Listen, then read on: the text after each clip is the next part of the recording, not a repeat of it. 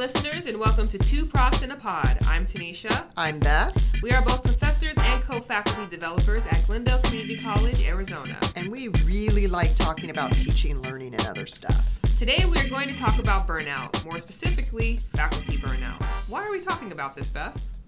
We are talking about burnout because it is the end of a semester. Yes. It's the end of an academic year, maybe even more importantly. And Tanisha and I have both experienced burnout. Yes. And we both ran across articles about burnout recently. Yes, several actually. Yeah. We came across several articles about burnout. And maybe it's just that time of the year. And a lot of people experiencing burnout, especially in higher education. It's the end of the academic year. But it's one of those things where burnout actually happens across several organizations. It's not just in education, but as educators ourselves, we know that this is high time for burnout. Okay, so what does the research say? The research actually says several things about burnout as far as influences and a lot of other things, but I think it's most important to really start with the definition. You know, we love definitions, so Beth has a definition, I have a definition. So we'll start with Beth's definition first. So Beth, what was the definition you came across for burnout? I looked up the term in the Oxford English Dictionary, the best dictionary on the planet. Yes. And because I thought, well, it's such an interesting word, and I'm sure it has some kind of interesting historical meaning and change in meaning, and I was not disappointed. I was hoping for a little more drama, but so basically the term burnout means a complete destruction by fire, and that's a really interesting way to think about it when we think about what we commonly think of as burnout, right? Like, God, that's depressing. It's depressing and scary. That's scary. Complete destruction by fire. Ooh, it's grim. Yikes. And then also the final consumption of fuel by a rocket. So a very science-y kind of mechanical definition. And then finally, physical or emotional exhaustion caused by stress at work, depression, or disillusionment. So historically, it had definitions that were all kind of engine or mechanical related until about the 1970s. And then in 1975, suddenly the term was used in relation to medical field burnout. So care workers, healthcare workers, use the term burnout to describe their feelings. And then kind of after that, other fields started using it as well.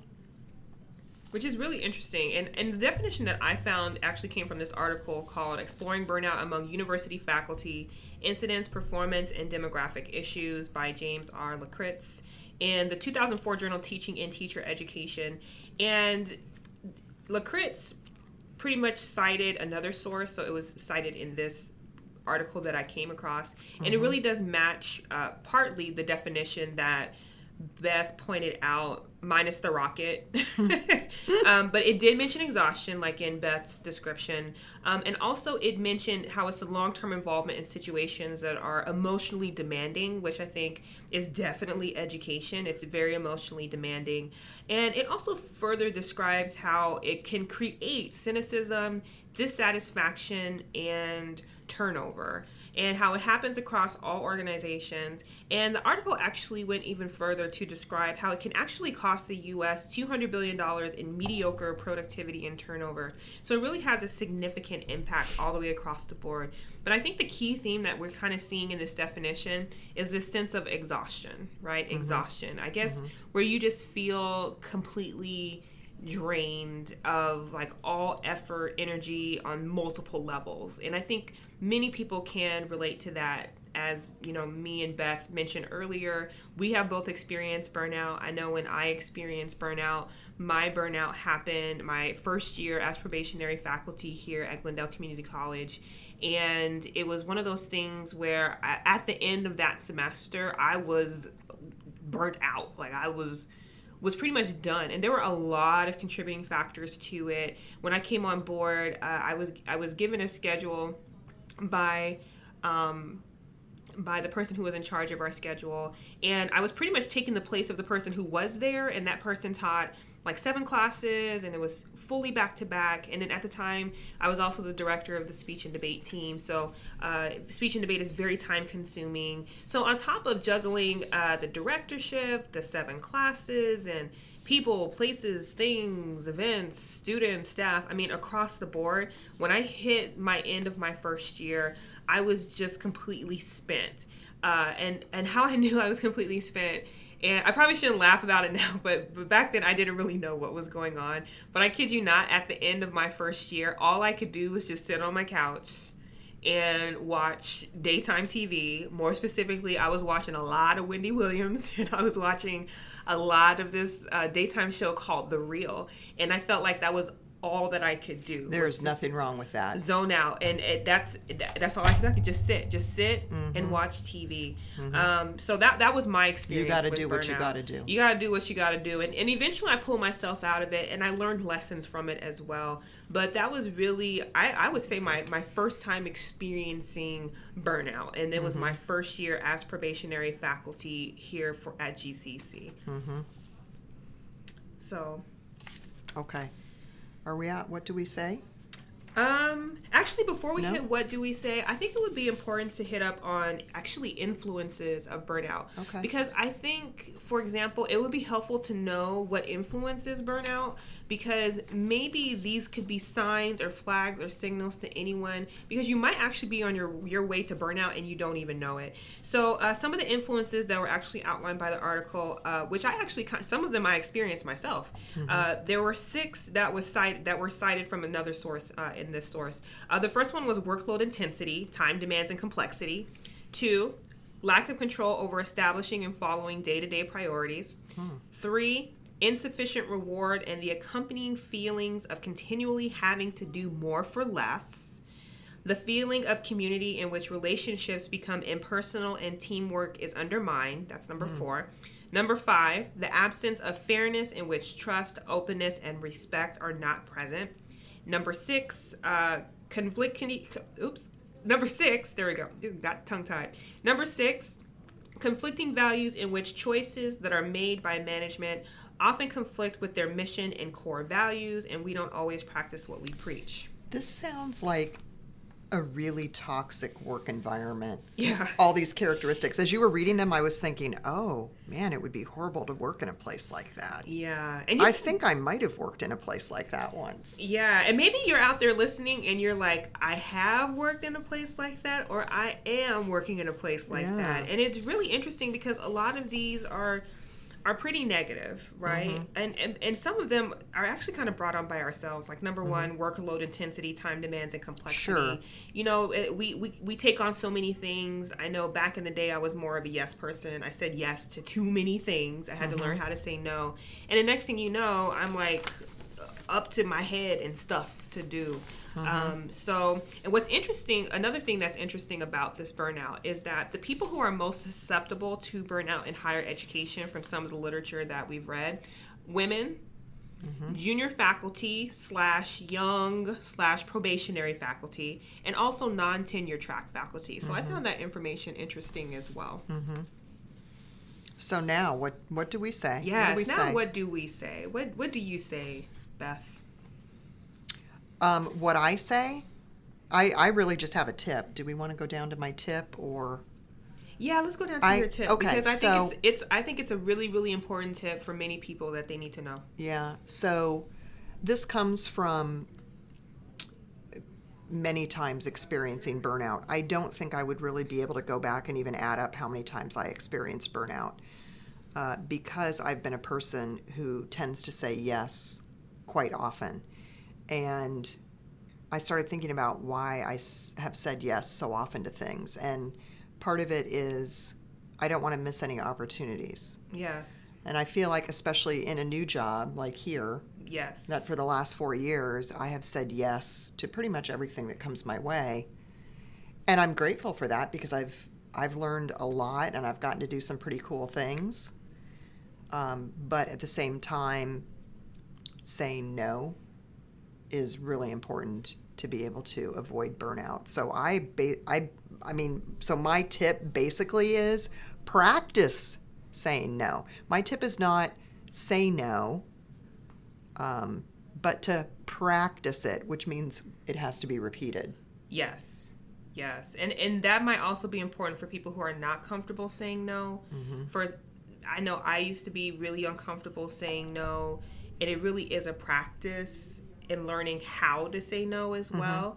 Like one time, one person said that, if you're not comfortable with saying no, maybe one thing you can say is, that is something that I'm unable to do right now, but let me know what I can do, right? Like, for example, I may not be able to take on this project, but one thing I can do is to get you connected with someone who could probably be able to put in more time than I can right now. Let me at least help you out there. So, and maybe even let me think about that. Yes. So that there's some time to work up the no.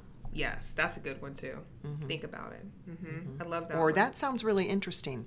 Yes. Let me think about it. Yes. That's a great I'll go-to get back phrase. to you. Yeah. Let me marinate on that just a little bit, and then I'll get back to you. And it just kind of, I think, depends too on what we're each like, right? How soon we are to say yes to something. True. But it reminds me of the book whose title I'm not going to be able to remember right now. That's about cleaning and how to get rid of possessions. And the author's written 2 books now that are really popular, and I can't think of either of them, but I have read them. And she talks about holding an object in your hand, and if it doesn't give you pleasure, then you can give it away, right? That's how you test whether you should continue hoarding it or not. And so maybe when we get asked to do something, does it instantly give us pleasure? And does it seem like something that we'd really, really want to do? And then maybe we can give an immediate yes. I like that. That's good. Or not. I don't know. Yeah. Something to marinate on. Yes. What do you say? I say I have my tips, and this is just based off of my experience. Something that helps me with burnout. Just say no. Beth hit on that. One thing that kind of helps me with burnout is preparation. Like, I find that if I prep myself, hopefully I won't slip into procrastination, which I feel like for me leads into burnout. So I recommend prep and how, for example, some of us already know, right, we should do our prep before we come back to campus, lesson plan, syllabus, etc. Another tip I have is treat yourself well. And I got treat yourself from this show called Parks and Rec. But I do believe in treating yourself very well. So you want to make sure you maintain your physical, mental, and spiritual health. You really have to maintain the ship if you want to keep it afloat in the water so that you can reach your destination. It's very important, right? I like that. Because, when we come back over the summer, we're back in our ships and we're just sailing along, and there's a few stormy waters. And our destination eventually is the end of the academic year. That's 9 months of work. So we really have to make sure we maintain our ship. Number 3, the question I have is, do you have a decompression destination? And I'll explain what that means. Sometimes when I'm feeling overwhelmed, I have found the importance of having go-to places to decompress. So whether that's maybe, for some people, it might be going to the student union, going for a walk, sitting on the lawn. When I've worked for other organizations, like, for example, one of my decompression destinations was going to Costco, sitting in the food court, and having a slice of pizza. Another decompression. Ooh, yes. like Treat that yourself one. to some food if you need to decompress. That's a great way to fight burnout in moderation. And then there is also another decompression destination for me is actually Castles and Coasters. A lot of people don't know this. But Castles and Coasters, for our listeners, if you don't know what that place is, it's like this little amusement park where they have like an arcade and they have mini golf and they have go-karts and they have rides. We should say it's an Arizona amusement park, not a California amusement park. It's not Six Flags. No. But it's like a baby. It's like babies. Yeah, it's like baby mini. Yeah. Six Flags. Yeah, very baby. But it's small enough that, like, if you go on an off day, like, No one bothers you. You're just in, like, there are some days I've gone in there and it's just me, and I'll go and play this game called Area 51 where you shoot the aliens, or I'll play The Simpsons, or I'll play Teenage Mutant Ninja Turtles, and it's just me, and I'm getting tickets. Kung Fu Panda is my favorite. I love that one. So it's just a great way to decompress. So that's a helpful thing to have. Okay, I like that. Can I have a decompression destination of happy hour? I would think so. Okay. Right? Get some appetizers. In moderation? In moderation, right? Sometimes just being in a different time, place, space with friends and colleagues, or sometimes even just by yourself in just a different environment is very helpful as well. Okay. Absolutely. How are we going to avoid burnout? How we can avoid burnout, there's actually this article from the Chronicle of Higher Education, and they gave us 4 things that we could focus on. One, the first one was take time off, if only for an evening. That's helpful. Number 2, remember that your job is a job, even if you love it, right? Sometimes we're so passionate about what we do, we find ourselves working continuously, nonstop, but then we work ourselves into exhaustion, right? Number 3, find ways to say no. We said that one. And number 4, choose sleep over extra class prep time, which I thought was really good, because some of us, we do lose sleep to try to prep, to be ready. But hopefully, if you did your prep like way ahead of time, kind of like what I mentioned earlier before, and you kind of are maybe ahead of the game, hopefully that will help you to get more sleep at night.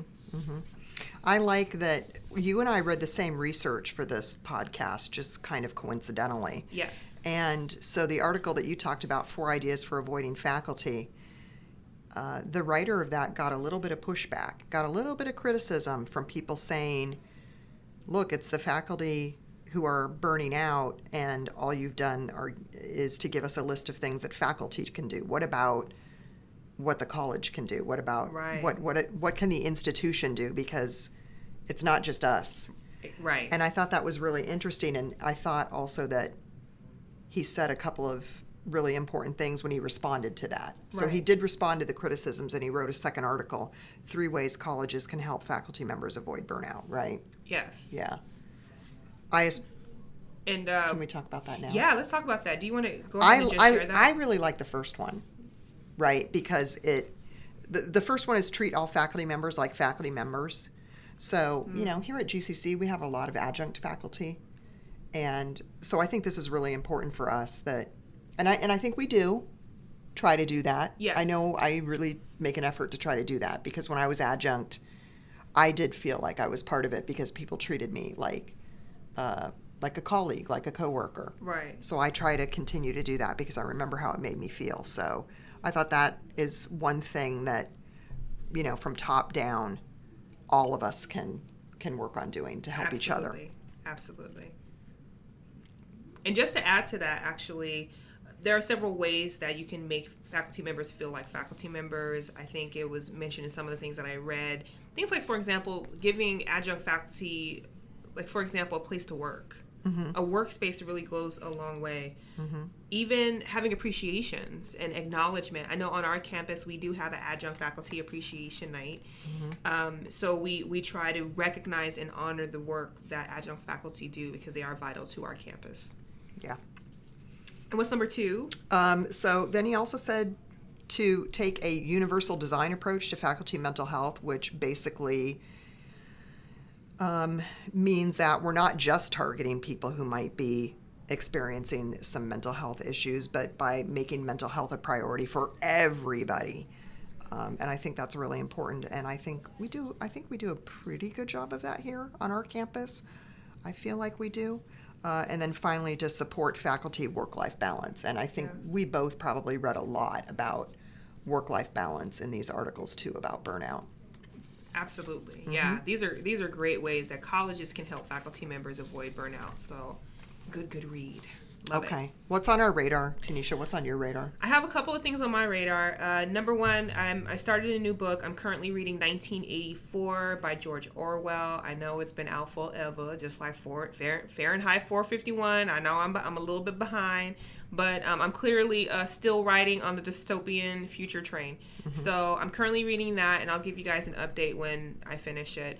Another thing that's on my radar, Avengers of Infinity Wars. Went to go see that last Friday, and it was amazing, and it was emotionally intense. And it's interesting because before this movie came out, people were actually expressing Marvel burnout, which I thought was interesting and appropriate for this podcast. But I'm not there. Like I definitely not. I am on the Marvel train.